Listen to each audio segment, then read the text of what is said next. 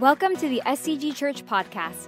We'd love to have you join us for our weekend services in person in our West Auditorium.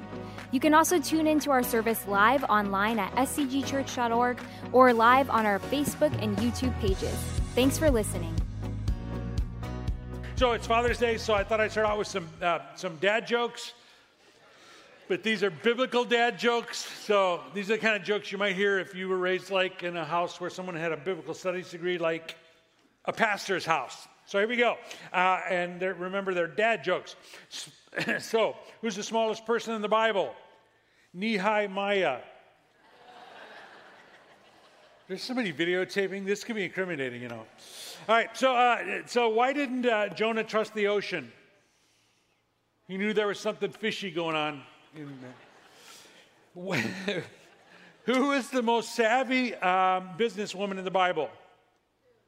Pharaoh's daughter, because she went down to the bank and withdrew a little profit.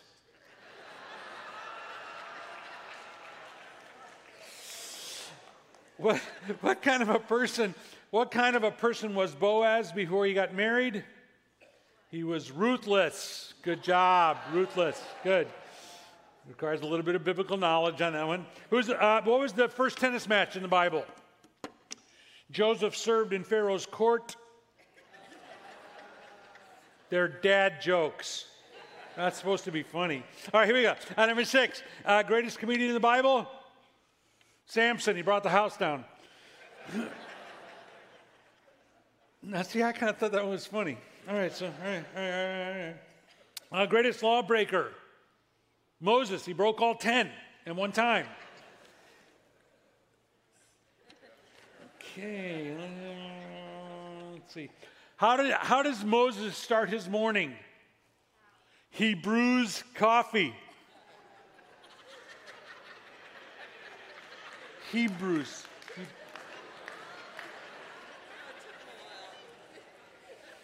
You're going to laugh at lunch at that one. It's going to hit you. You're going to. Greatest babysitter in the Bible? David. He rocked Goliath. Did Eve ever have a date with Adam? No, just an apple. Need an ark? I know a guy.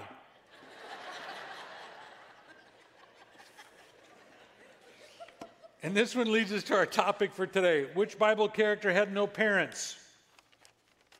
Joshua, son of Nun.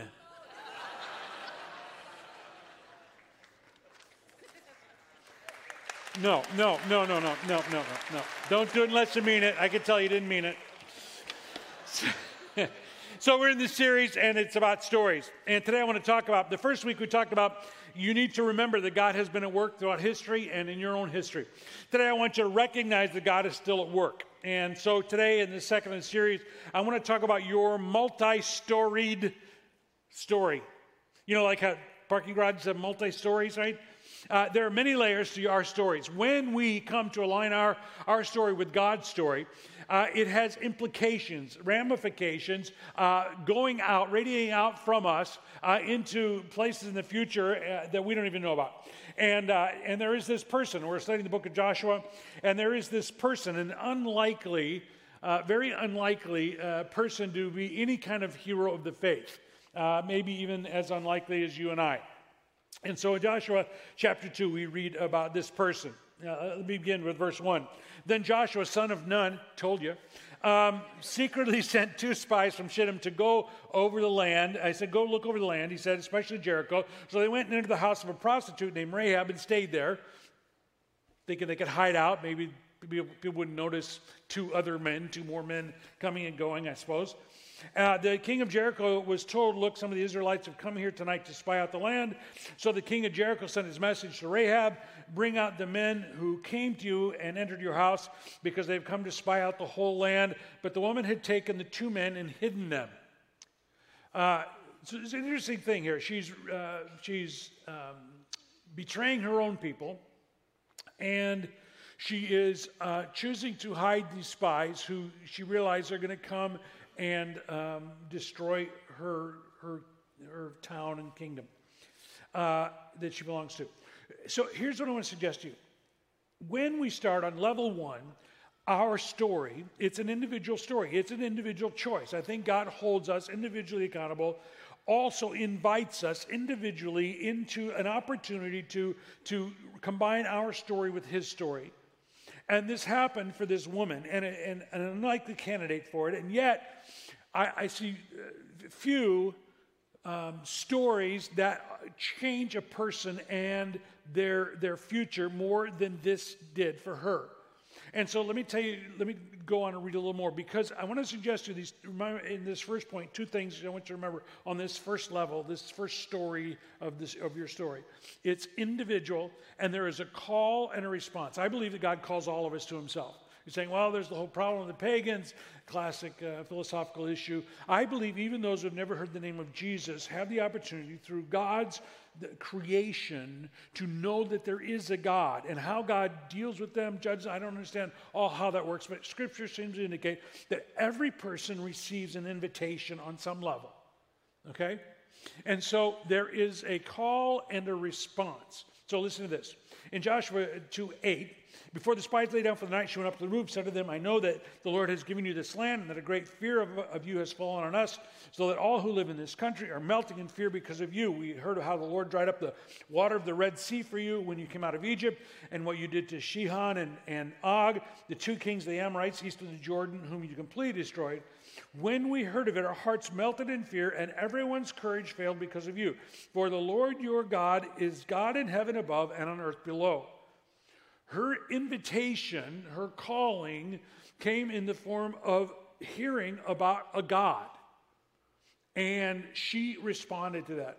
We were in Guatemala, as I told you last week, and we were having dinner one night, and Carlos, who I hope you get to meet, some of you have met him before, we're hoping to have him back in the near future to tell his story and then tell about what he does there. But he says to me, Pastor, do you think I was called to what I'm doing? And I knew what he meant, because there is this, within evangelical circles, there is this kind of calling for those who go into full-time ministry. There is this sense. It's not like an audible voice of God necessarily, but it's like a strong sense that this is what we're supposed to do. I experienced that I really had no doubt this is what I was supposed to do. As a matter of fact, when my dad and I talked about it, he said, well, son, if there's anything else you can do to be happy, go do it. He said, anything else. My dad was a pastor. He wasn't assuming automatically I was going to do it. I had to kind of... Now, Cody has a little different experience than that, and you can ask him about it. Carlos was saying, I didn't have that. What happened to me was, and I know his story, and hopefully you'll get to hear him tell it, he was very successful. He came to the United States, immigrated to the United States, became very successful, got very sick, wanted to go home and die there. Said to God, if you let me live, I'll do something good for you. And he was healed, and he looked around, and he was in his home village where he was born, and he saw poor people everywhere, and elderly not cared for, and children being orphaned, and he just started doing something. He said, but I wasn't called to do that. In other words, there wasn't this strong God told me go do this. I just looked around, and that's what I saw. I said, so let me get this straight. You think that it was coincidence that you made it to out of a time of war in Guatemala into the United States and became successful and did very well financially? And you think it was coincidence that you ended up back in your home village dying, where you were desperate enough to do anything God wanted you to do if he would let you live? Do you think it was coincidence that when you began to feel better, the thing that you looked around and saw was extreme poverty and brokenness all around you? And you think it was coincidence that when you saw that, the thought came to you, I have money. I could help fix this. I said, yes, you were called. You were absolutely called. See, in this talk today, I want you to recognize that you also are called. It may not be a strong prompting that this is what I'm supposed to do with my life. It may just be you open your eyes and you see some stuff around you that because of your relationship with God, you have the ability to bring about change. Whether it's with those little kids you're raising, or it's a neighborhood that's struggling, or it's even in city government or beyond. You see, you are called. I read a little kid story. I think I read it to my grandson. I can't remember which one. All I remember was one phrase, God goggles. It's time we put our God goggles on and begin to see that so much of what we think is coincidence or we take for granted may not be something that's just a coincidence. It may be God putting you in a place at a time where you're supposed to be there for a reason. See, I hear atheists a lot, and I always listen to their arguments and their thinking patterns, and I even have some ongoing discussions from time to time, and I always walk away, and whatever the discussion was, I rarely sense that I made much headway, but I always walk away thinking this: where is their hope coming from? What is the point of getting up in the morning? See, I am fully convinced, not through any merit of my own or special abilities or achievements that I've done, but I am fully convinced that I am where I'm supposed to be and I am here for a reason. Now, I need to figure that reason out with God's help and then do what it is I'm supposed to do. I get up in the morning because I know there's something I'm supposed to be doing today. I know there's a reason I'm here. There's a reason I still have breath in my lungs. If I did not have that, I'm not sure why I would get up in the morning. Unless there was some short-term pleasure, and a few days of that I'd probably be wiped out anyway, so I'm not sure what the point is. You see, the question that this particular thing answers for me is, where does hope come from?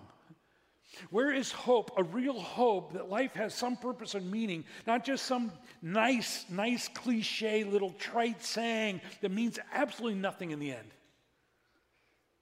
What causes me to think I'm more than just another ant on this giant anthill?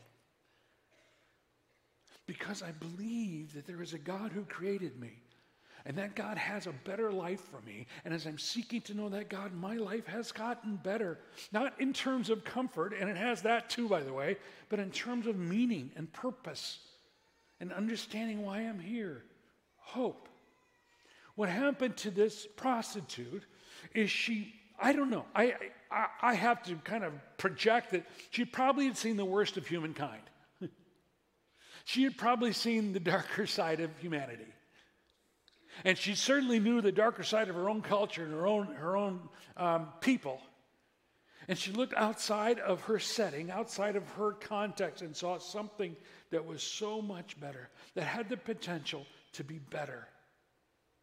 You see, that's what responding to calling is. It's looking beyond what's around me and what's always been around me and the expectations of all those around me and seeing maybe there is something more. Maybe there is a God, and He did create the world, and He even knows me, and unbelievably, He has a plan for me.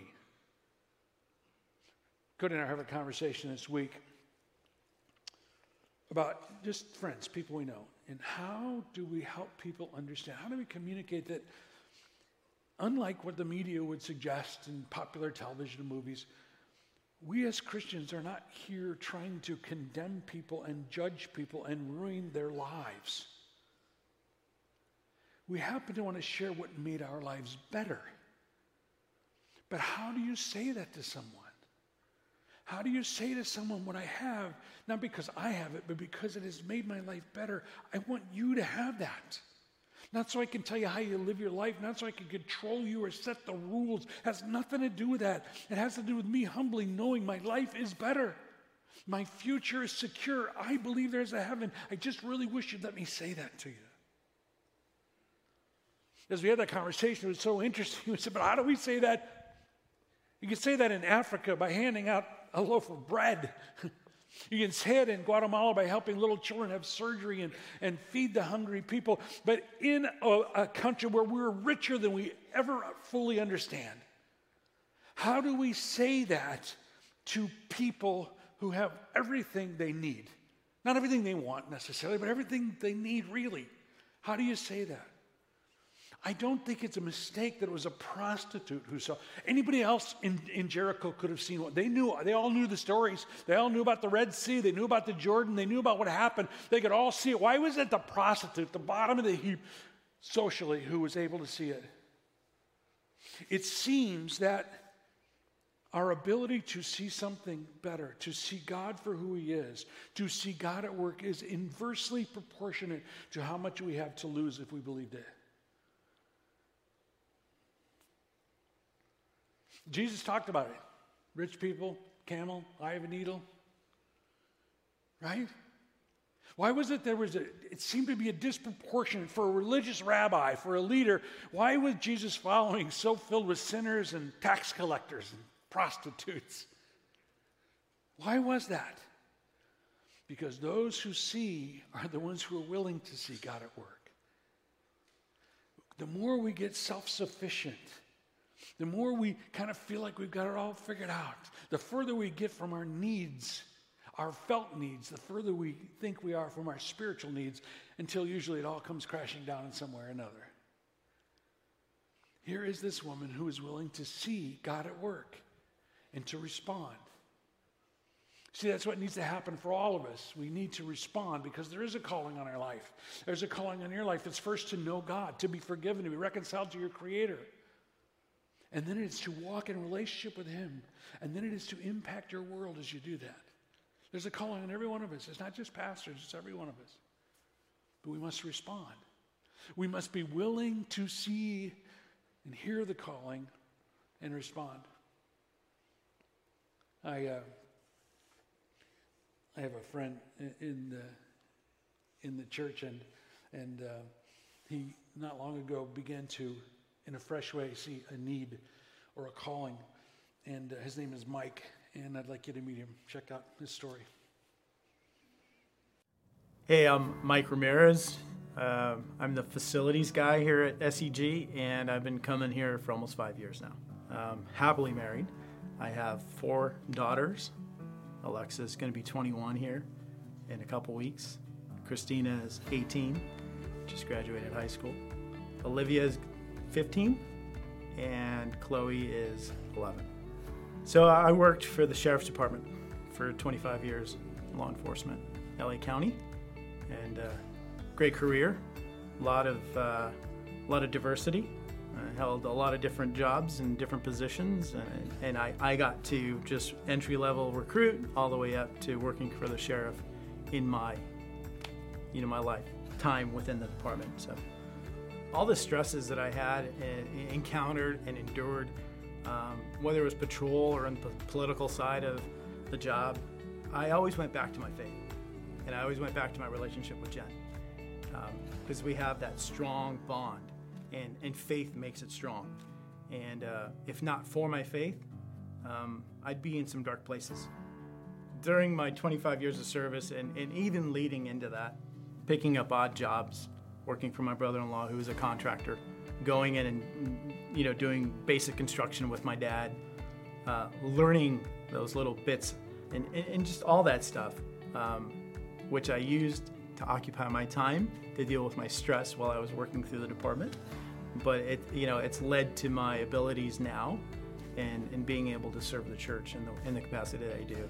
So after 25 years of service and serving my community and my partners, I decided, all the politics within the department and the current climate, I said 25 years is enough. And so I talked to Jen. I bounced everything off the boss first, and she said, yeah, we can do it. And so I retired. We retired. At least I thought. And that was March 27th, 2021. It was pretty short-lived. I was now at home doing a whole lot of nothing. So I started serving, like I've always served my whole life. And I started serving at church. And so I'd volunteer little projects here and there, helping out with replacing a tile. Did some welding. Made a cafe out of a couple shipping containers. And then it just kind of went from that to a job offer. And, initially I was a little skeptical because, why would you pay me to do something that I'm doing for free?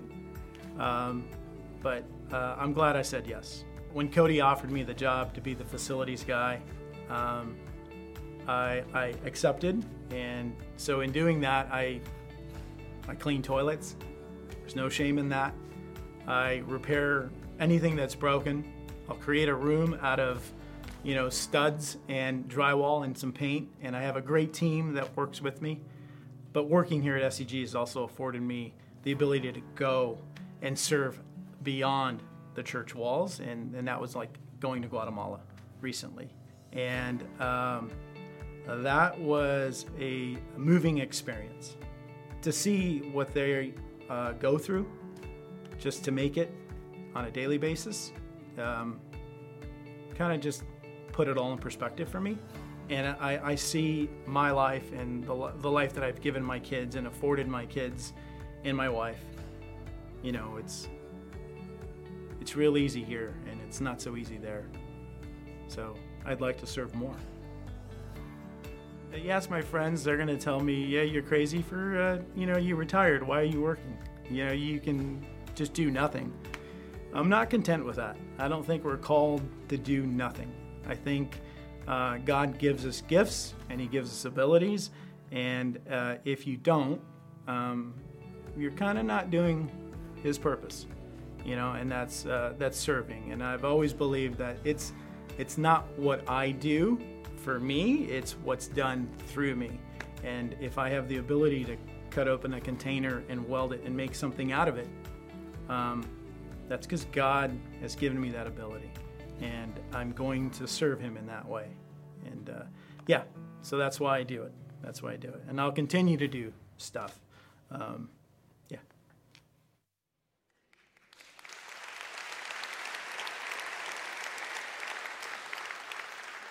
Mike may, official title may have to do with facilities, but what I know he's really about, and I watch him do this on a regular basis, have significant spiritual conversations with people. I see him all the time having a meaningful conversation here, a meaningful conversation there. It's like God just kind of leads him around to different folks, and I can't wait to see what else happens. So the first thing begins, we start this first layer is we begin and we say, yes, there's a God, he's at work. I want to join my story with his story, and we begin to change our trajectory. And when we do that, it begins to radiate out from us. And so in this story of Rahab, we find that in verse 12, second part through 13, she begins to negotiate with the guy. She says, give me a sure sign that you will spare the lives of my father, mother, brothers, and sisters, and all who belong to them, and that you will save us from death. And so she is saying, I'm not only going to align my story with this God I'm hearing about and his people, but I'm expecting that to impact beyond just me. And when you align your story with God's story, it begins to change. First of all, those closest to you, even family. So we're going to have a reunion in a couple of weeks. On my dad's side, my cousins arranged it. And you know the story of my grandfather, who was a bootlegger, a criminal, a gunfighter, and back in the day. And that one transformation of him and my grandmother, and all of us since have become not only Christians, but most of us ended up in ministry. There will be dozens of pastors there. Nobody's going to get a word in edgewise. It's going to be great. All because when God changes a person, he often changes a family. And when he changes a family, some amazing things happen. When he changes an entire family. By the way, it says about her that she not only believed and that she was taken out before Jericho was wiped out, she lived among the Israelites going forward. We'll point that out a little bit more. A person who comes to align their story with God's story will affect an entire family. And a family that aligns their story with God's story can affect generations to come. I just want to point out something really interesting. In Matthew 1:5, we learn something about Rahab. We find in that passage that she is the mother of Boaz. Boaz, by the way, was a kinsman redeemer, meaning he was he was a savior of types. He was a precursor to Jesus. He was a little type of what Jesus was going to do for all of us when he saved Ruth. We find Boaz came from Rahab. What an amazing thing. This converted prostitute is now, by the way, that passage there not only points out that she was the mother of Boaz, she is an ancestor of Jesus. From her lineage, it goes through her to Jesus. You see, the point of that inclusion is the redemptive power of God. He can take you wherever you are, whatever mess you've made of yourself, and however hopeless you think it is, and can turn you around so significantly that it would affect not only you, but your life for generations to come. Now, there's a thing, I don't have time to get into it, but there's this movement, it's pseudoscientific, I think, very controversial, that suggests that we can pass on our traumas genetically to the future generations. Scientifically, it doesn't look like it holds much water. But here's what I know from experience and from Scripture, is that spiritually, we do cause blessings or curses to be sent to the next generation. And you're saying, I don't know if I believe that. Abuse is proven statistically to be passed from abusing parent to abused child, who then begins to abuse. Alcoholism so often follows from generation to generation. That's why in my family, my grandfather was alcoholic. I won't touch alcohol. My kids won't touch alcohol. We just think that was a curse that we no longer have to deal with in our life. We have, you know what we have? You know what you're supposed to have? You know what I've seen happen? And one of the greatest evidences of God's work in our church is people breaking generational curses. Guy walked to me after last night, came up to me right before church last night, handed me this. This is 1 year sobriety chip. I got to be a part of him getting sober 1 year ago. Do you think God's at work in the world? I think God's at work in the world. He thinks God is at work in the world. I guarantee you that. You know what he's doing? He's trying to break generational curses and bring about generational blessings. The thing I've seen more often than not in our congregation, God working to help people break bad patterns in their life. Whether it's abuse, it's alcoholism, it's divorce itself. I'm the last generation to experience that. My kids will not experience that. My grandkids will not, and by God's grace, my grandkids will not experience that. That's what happened in her life when she aligned her story with God's story. Generations later, we find the very Messiah coming from her lineage. The reality is, when we align our story with God's story, he begins to change us and those around us and what is yet to come. Let me just give you, that's level 2. Individual, family, and then maybe nation or people group. A life that is in faith, a life that is aligned with God's story is heroic. In Hebrews, it talks about her. Hebrews 11. This is like the Bible's Hall of Fame. It's like the Hall of Fame for faith. Here's what it says in verse 25. In the same way was not even Rahab the prostitute considered righteous for what she did when she gave lodging to the spies and sent them off in a different direction. Sorry, that's from James. Here's what Hebrews says. By faith, the prostitute Rahab, because she welcomed the spies, was not killed with those who were disobedient. In other words, she did what she did because of faith. And later we find that she is included in Heroes of the Faith because she not only believed in this God, she took action on it to align her story with his story. The reality is we live in a world where fewer and fewer people believe that God exists. Now, still a majority of people do believe God exists. Fewer and fewer believe that it's a God, just a specific God. They believe in general things. But in the 1960s, 98% of people in America believed in God. This year, the fewest number of people believe in God ever in the history of the United States, at 81%. The truth is that fewer and fewer people recognize there is a God to write a story, much less that they should align their story with his. And yet Rahab is such an encouragement to us that we should know that God. We should align our story with that God's story, because if we want our lives to matter for now and for future generations, it makes the most sense to sign up for his story. Let me just finish with this. Between the spies and her helping them escape, and if you want to know the whole story, read it, it's cool. And the time where Jericho falls and she is delivered, there is this chapter 5 in here, and there's this weird thing that happens. And Joshua is leading the people into battle, and he's not Moses, and he doesn't have the credibility Moses has. And so he needs instruction, of course. And a weird thing happens, and it happens in verse 13 of chapter 5. Let me read it for you. Because here's what I want to show you. An individual story becomes a family story, becomes a people story, becomes the story. We join the story of God's redemption. Here's what it says in Joshua 5:13. Now when Joshua was near Jericho, he looked up and saw a man standing in front of him with a drawn sword in his hand. Joshua went up to him and asked, this is a pretty important question, are you for us or are you for our enemies? In other words, who are you here to fight with? Whose side are you on? And neither, he replied. That had to be a little disconcerting. But as commander of the army of the Lord, I have come now. Here's the point of that. There's 3 things I want to point out to this. One is don't invite God to join your story. Join God's story. God's story is a lot bigger than your story. It's a lot better than your story. It's going to take you a lot further than your story. God could dream up things for you you could never dream up for yourself. Don't invite God into your story. It's too small and he won't do it. Step into his story. Say, God, help me to be a part of your story. Help me to be a part of this historical thing of bringing all these people back to you, and we'll celebrate it forever in heaven. Help me be a part of your story. The angel didn't say, I'm here to be on your side. He said, no, you be on God's side. You choose to be on God's side. And then an amazing thing happens. He says this,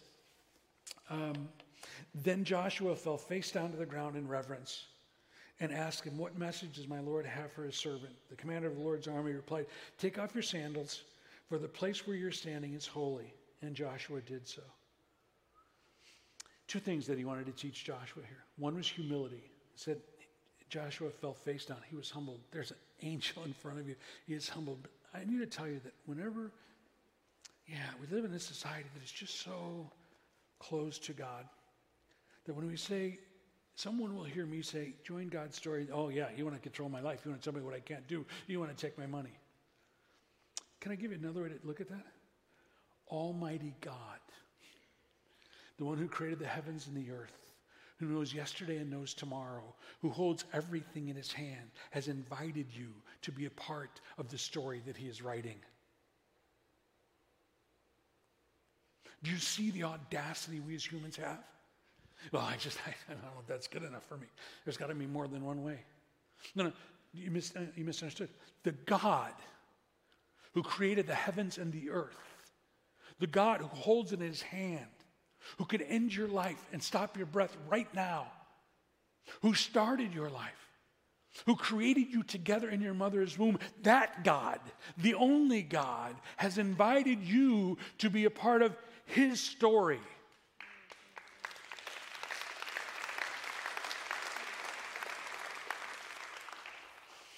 We were in Bethlehem in the Church of the Nativity, and I've never seen it empty. I've been many times, 4 or 5 hour wait usually to go down to the little grotto where they think maybe Jesus was born. Empty.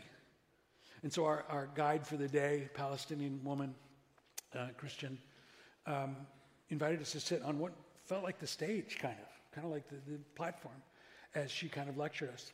And I was kind of one of the last ones, and I sat down, and I just sat down. And she said, could you please uncross your legs? So I'm like this. She goes, no, I mean uncross your legs. I'm like, I'm not used to being rebuked other than my wife and kids. It was kind of, and then I remembered somewhere back in the reaches that to cross your legs is to be disrespectful in some cultures. I wasn't aware of it in that culture. She was from Arab background, so obviously that was a part of the deal. And so before she would continue in her conversation teaching us about where we were and what we were seeing, I had to do something that was more reverent than I was doing. Did you get it? Did you get the point? He took his shoes off. I want us to take our shoes off. Not metaphorically, I want you to take your shoes off. Right now, I want you to take your shoes off. You're going, well, I didn't know this was coming. I may have holes in my socks. I knew it was coming. I got good socks. Don't be a stick in the mud. Take your shoes off. Come on. You're here. You might as well go along with it. Something might happen. At the very least, you can make fun of me at lunch. He made us take our shoes off. What a jerk. Follow my logic. At the burning bush, in this case, the instruction is to take your shoes off because you're standing on holy ground. Why was this holy ground? We don't even know where he was standing. It was holy ground because God showed up, or evidence of God showed up, and God being at work. Would it follow logically that whenever God shows up, that there is evidence of God at work, that in that place and in that time, you are standing on holy ground? Is it possible that if we would learn to recognize God at work and reverence those times when God would choose through no merit of our own, just because of his goodness and his character and his love, he would choose to intervene and work in our world? Is it possible in those moments we should not take them for granted? We should not say it's coincidence or some other explanation. We should stop and we should take our shoes off and realize in reverence and humility that God is at work.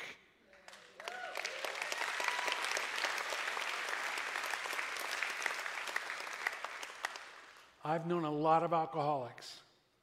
I've known very few who really got sober. And the ones who did, I know God was at work.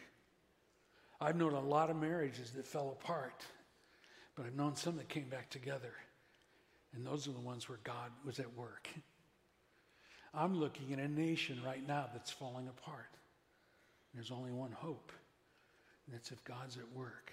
You know how that's going to happen? It's not going to happen through those in charge. It's not going to happen through politics or elections. It's going to happen through God's people walking around barefoot, realizing that we have in front of us every day opportunities to be extensions of God's love and God's goodness and allow him to work through us. And as we do that individually, in our families, in our communities, our people, our nation will be affected. But it is on us to begin today, right now, where we are.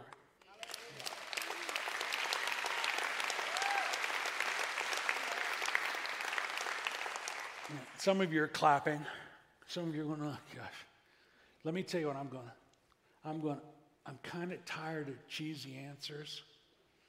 I'm kind of tired of the lies politicians are telling us. I'm kind of tired of the people who don't believe in God looking down their nose at me thinking I'm an ignorant redneck. Both of those are true, but that's not why I believe in God, by the way. What I'm looking at is a nation, communities, families that are falling apart that need God.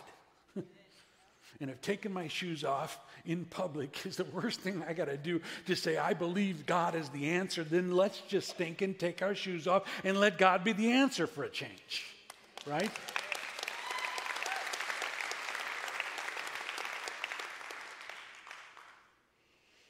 You know somebody who needs God to work in their life. You know a marriage that if God doesn't intervene, it's going to fall apart. You know some little children who are going to grow up with one parent at a time unless God intervenes. You know somebody. And the fact that you know them means God's at work and he might be wanting to use you. You might be standing on holy ground this week. Today I'm going to pray for us. I'm going to pray for us that whenever you find yourself in a God opportunity, a God-given moment, coincidence, that you would realize, you don't have to take your shoes off for real, although it'd be cool if you did. This might be a moment where God wants to work, and I want to be a part of it. This might be holy ground right here, right now. I've had some great conversations this week, some holy ground conversations. I know it for a fact. I didn't ask for them. I didn't seek them out. They just showed up, and I know for a fact they were holy moments. It was holy ground. And you're going to have some this week, too. I want to pray for you. Before I pray for you, I'm going to invite everybody who's going to Royal Family. Come on up. Leave your shoes off. Come on. Royal Family. If you don't know what Royal Family Kids Camp is, it's a camp that we do every year for abused and neglected children in the foster care system. These guys are going for the toughest week of their life. Come on. Come on, don't be shy. Come on, come on. Over here, all the way over here. Come on, come on, come on, come on. Come on. Nick, lead him, man. Lead him. Let's go. Over here, come on. Let's fill up this whole front. Come on, come on.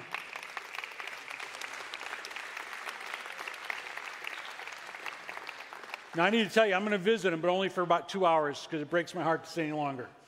Because what they're going to be seeing this week are little lives, little hearts that have been so abused and so hurt and wounded and broken that it's brutal. It is brutal. And yet, God is going to use them. This week, he's going to use them to heal, to bring wholeness, to bring hope to those little kids. You say, what can a week do? Let me tell you, I know the stories. This camp's been going for a long time. I know the stories of young adults whose life was changed by this 1 week of being loved on in the most wonderful, appropriate ways. And so we're going to pray for them because they are going to be on holy ground. So if you don't mind standing in your bare feet, and let's just be on holy ground for a moment and pray. Lord God, first of all, for everybody in this congregation, we're standing here and we believe that you're at work and therefore it's holy ground. And so today, Lord God, we want to be a part of that. We want your instruction. We want your guidance. We want those God goggles that helps us know that we are in this battle. We are in it for someone's soul, for someone's health, for someone's marriage, Lord God. We want to be on your side, in your story. We're not asking you to come bless our story. We're asking to be a part of your story, that you would use us to further your kingdom, to bring your love, your peace, your joy into the world, into a world that is badly broken and divided. Lord God, I pray that you would help us to see those opportunities for what they are this week. Lord God, I pray for every person who goes to Royal Family Kids Camp. Lord, I've heard the little kids' stories so many times, and if it breaks my heart, I know it breaks yours, and yet you can, through these people who will truly be walking on holy ground, that you can use them. You can use them to bring affirmation, to bring encouragement, to instill hope in a little child who statistically is going to have a rough go of it. And yet, Lord God, you can intervene. And so I pray for these folks that they would just have an unconditional love for these children. And when the children begin to act out or act inappropriate, they would recognize what it is, Lord God, and they would receive wisdom and empowerment from your Holy Spirit to just do the right thing in that moment. The loving thing in that moment, the caring, the affirming thing in that moment. And I pray for the kids who are going to be there. Change their little lives. You love them, Lord. You love them so much. You invited children to yourself because you love them. So let their little lives be changed this week in ways that will impact them the rest of their life.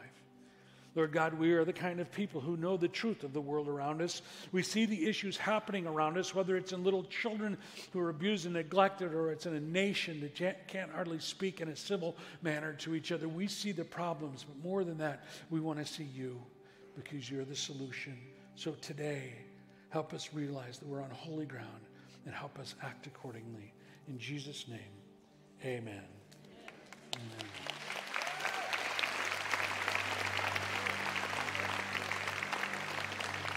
Thank you guys for being here. Please be praying for these guys this week. Put your shoes back on. Don't put it back. I don't really care. Go. God bless you. We hope you enjoyed this message. And remember, we have live services on Saturday evenings and Sunday mornings in our West Auditorium. Or you can watch live online at scgchurch.org or on our YouTube and Facebook.